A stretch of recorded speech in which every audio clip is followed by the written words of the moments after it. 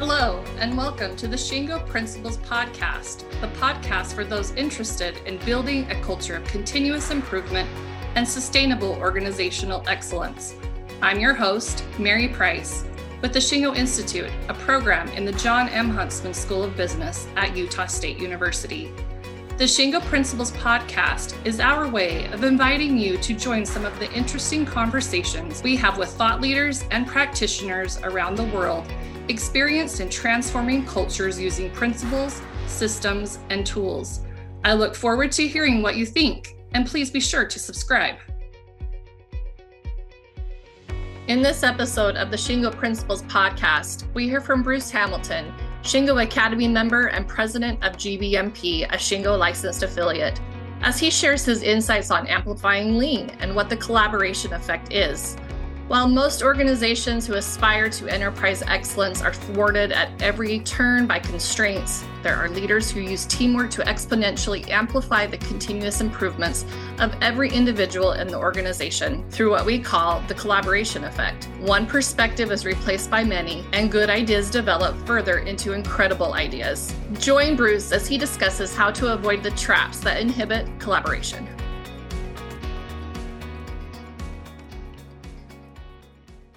Welcome, everyone. I'm Mary Price. I'm the Events and Marketing Manager at the Shingo Institute. I'm pleased to have Bruce Hamilton with us here today from GBMP, a Shingo licensed affiliate.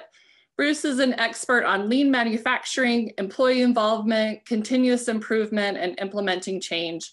He has also contributed to numerous texts and is one of the authors of the Shingo Model Series Continuous Improvement book. Bruce is also a Shingo examiner and a member of the Shingo Academy. If you haven't had a chance to read the article Bruce wrote today on the topic that we're discussing, I would encourage you to visit our website, shingo.org, click on the media tab and select the blog.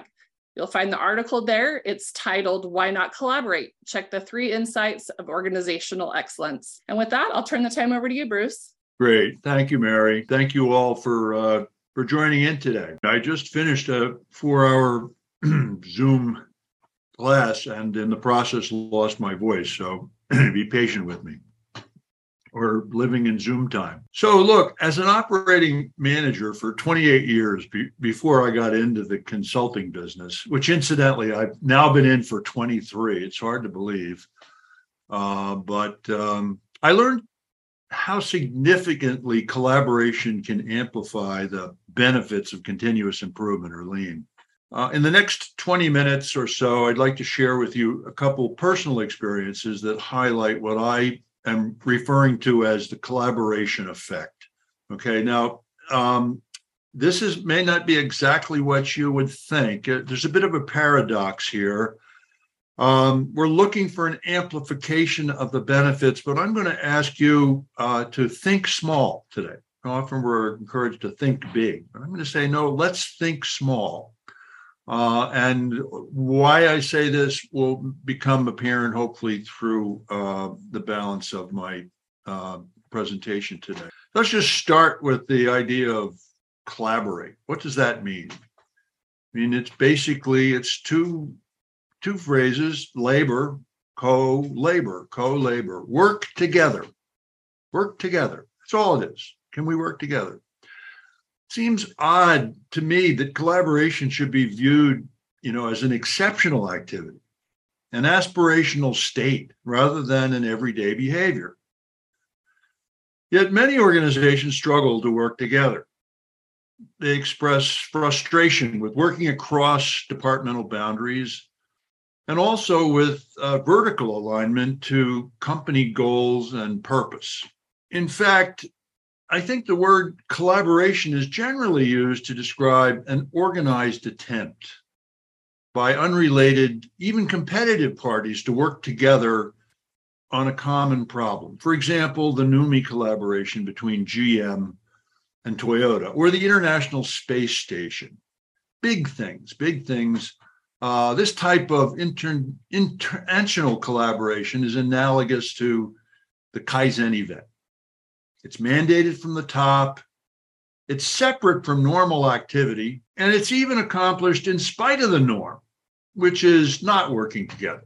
seems odd, but that's often when we're talking about collaboration, it's this exceptional thing and it's a big thing. I'm going to say, no, let's not think big. Let's not think big. But collaboration is, it's tough. It's tough because traditional organization and policy impede our abilities to work together. Ellie Goldratt, who was one of the early influences on my work, he's the guy who wrote The Goal. He described 3 different types of constraints to improvement, which I think apply equally well to collaboration. The first was logistical constraints. Things like distance between suppliers, distance between floors, things that get in the way, walls, physical things, compartmentalization in departments. Those are functional, logistical constraints. Then there are behavioral constraints. These have to do with biases that we have, prejudgments about people, who are thinkers and who are doers. There's the traditional us and them, the turf wars between different departments, and even the educational snobbery that goes along with who's smarter than who. Significant constraints to our thinking. And finally, what he referred to as managerial constraints, which incidentally he described as 80% of the constraints. So it's a big deal with Ellie Goldratt, and frankly, a big deal with me as well. And these involve things like your typical approval ladders, a sort of autocratic policy that makes it very difficult for us to communicate through layers, and even just measures such as local efficiency, which rewards each department for, just kind of figuratively rowing as fast as possible, even though it may be causing the boat to turn into circles. Well, we'd like to all row at the same rate, but instead we're all encouraged to row as fast as we can. So these kind of things make it hard to work together. We would like to work together, but we struggle. So what do we do about this? What can we do about these constraints that Ellie Goldratt referred to? And I'm just scratching the surface here in terms of the things that can get in the way of collaboration. So being a longtime proponent of, everybody, every day type Kaizen, for me, that's what Kaizen is. It's small changes for the better that come from the experience and common sense of the people who do the work. It's everybody, every day. I'd argue also that with collaboration, the path to greater lean amplification lies not in the top-down mandated project collaboration, but in enabling individuals to work together in the moment to solve many small problems. This is a better way to understand the meaning of collaboration. Large, vague problems cannot be solved, but small, well-defined problems can be. And just as with Kaizen, we learn collaboration in small bits and pieces, working together or not working together. To demonstrate, let me share an example from early in my career as a manufacturing manager. I think I was 32 years old, and I'd just been promoted to the role of VP of manufacturing, so a fairly new manager in the business. I was walking through my factory one morning and I overheard a heated discussion between, let's call him John M., a product designer, and Ann C., a team lead from our sub-assembly department. Now, both individuals had deep experience in their respective areas, perhaps 25 years each. They'd been working longer than I had. They were expert at what they did individually. John was waving an assembly drawing. That was his elements of production for the particular part, as they argued. And Ann was holding the parts and the fixture. All of the elements of production were present: man, method, material, and machine. What was missing in this picture was collaboration. If you just follow the assembly drawing, there'd be no problem, John argued. Well, this elicited a response from Ann. What? You think I'm stupid? Why would I call you out here if I thought that were true? Now, this was the general tenor of the discussion. Each party defensively talking at the other. This is a common problem. This is a common situation. It's a small kind of thing which happens every day. Turns out that specialization, which is necessary, often creates these boundaries. We commonly refer to them as silos. And when any party ventures beyond those boundaries, it's viewed as an invasion of turf. So as their argument continued, the resolve of each of them continued and increased. I inserted myself into the discussion. Why don't we observe the assembly process and drawing together, I said. We can get a better perspective on the problem. John and Ann reluctantly agreed. What seemed to me like an obvious opportunity to understand was for each of them possible exposure that one of them would be wrong and lose face. I recall saying something like, oh, hey, aren't we on the same team here? Truth be told, we weren't. But at least we were all in the same space observing the four M's together. According to one of my major influences, Shigeo Shingo, the first step to understanding the problem is to clarify the perspective. And we were stuck in two separate perspectives here, each expert with their own world. And we needed to rationalize these. We needed to see them together. We needed to be thinking of this from a multiple perspective.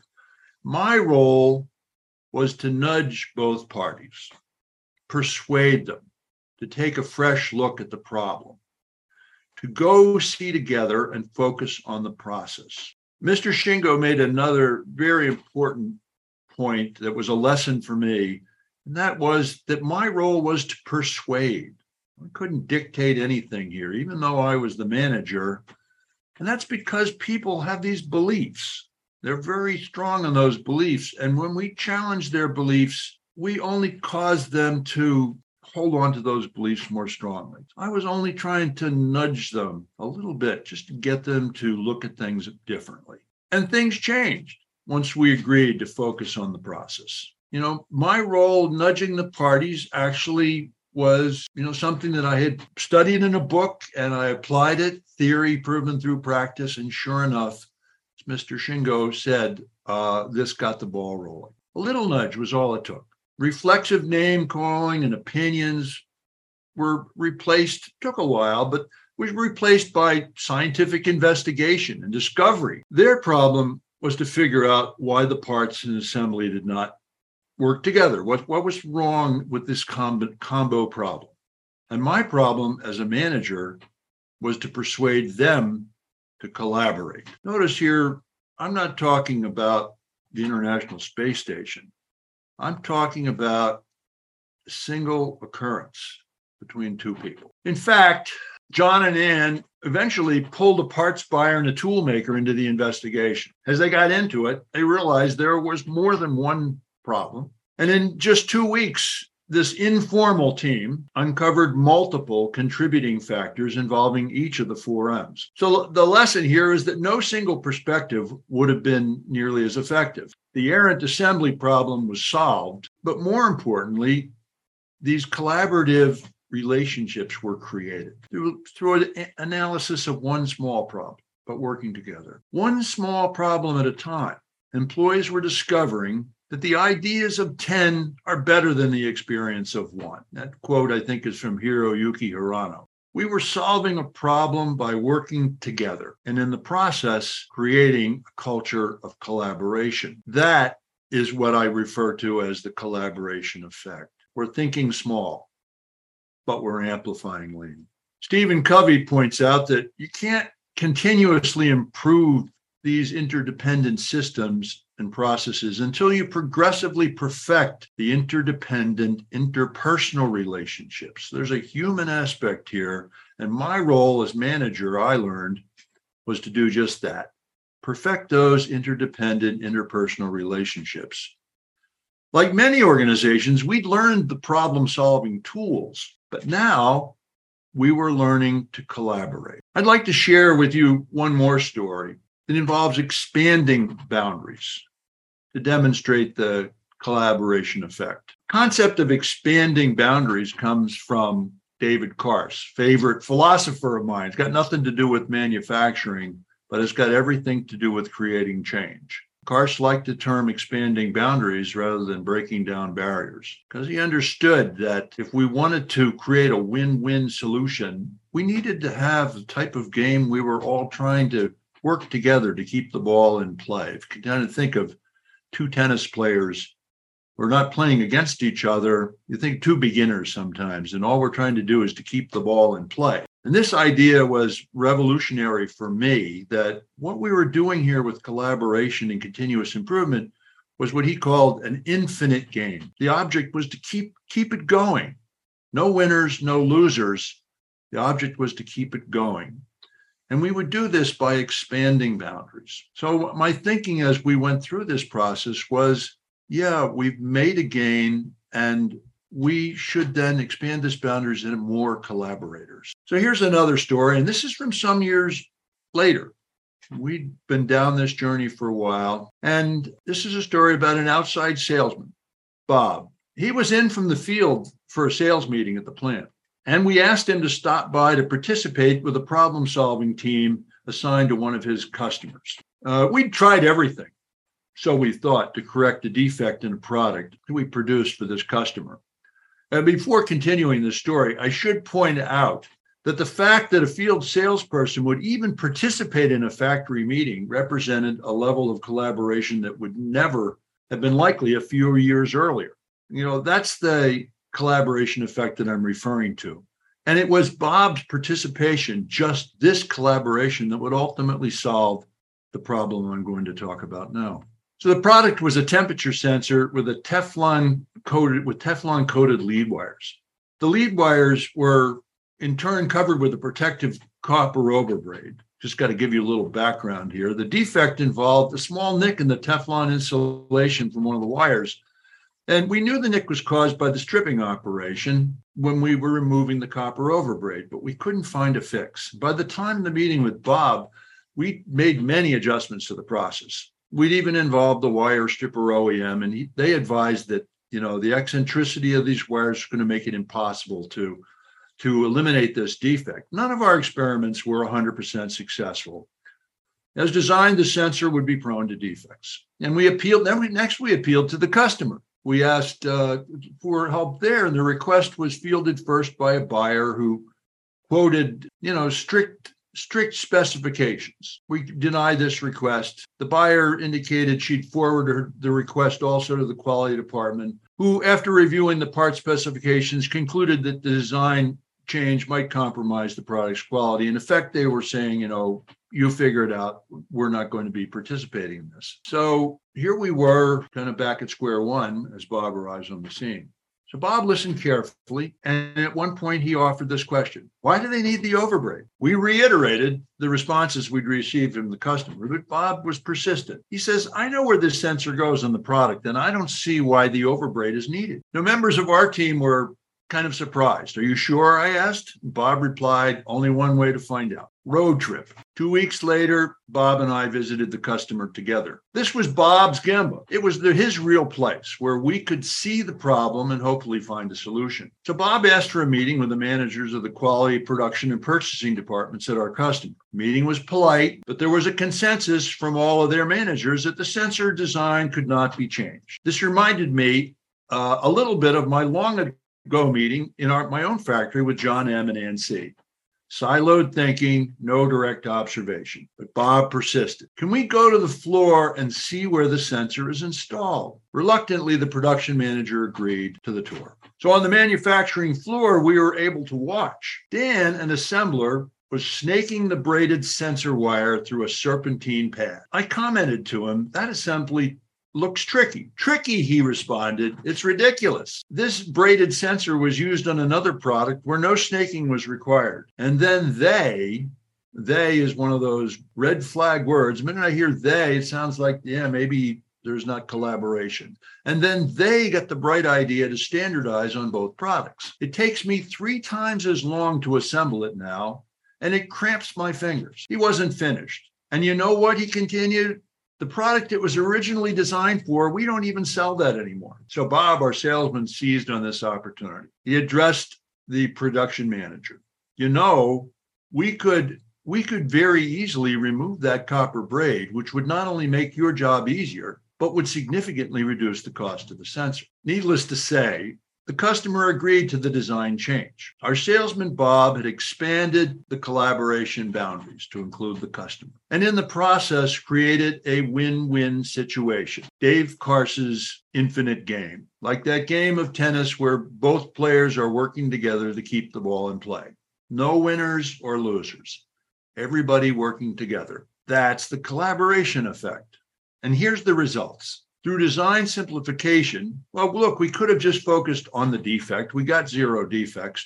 But through design simplification, the defect was eliminated with all these other associated costs of quality. The elimination of copper braid reduced both our labor and material costs and enabled us to reduce the price to the customer and still make a good profit. On the customer side, the installation labor was also reduced. And for both our customer and us, the production was simplified. The hassle in the whole process was eliminated. And while it's hard to put a value on hassle reduction, this was also a major outcome. That was a big part of the collaboration effect. So they reminded me that field salespeople can go see in places where most of us don't usually get that opportunity.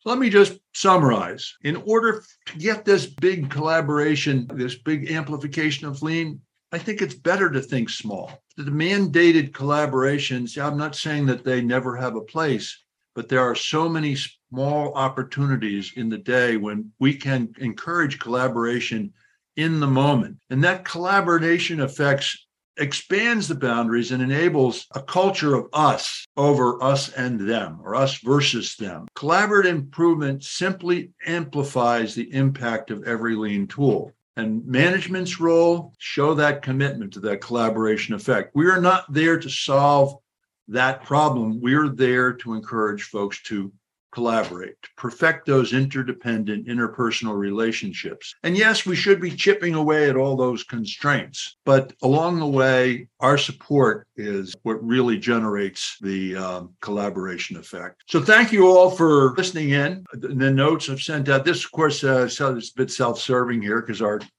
conference theme in September is all about the collaboration effect. The small changes, the many small changes that we can make through collaboration, and those interdependent interpersonal relationships that do so. And lastly, I'd like to just let you know that as a supplier to, as a registered affiliate of the Shingo Institute, hope that we'll see you at a couple of our classes. So thank you all. Thank you so much, Bruce. We do have one question. Let me read that to you. They ask, you said think small and fix small problems.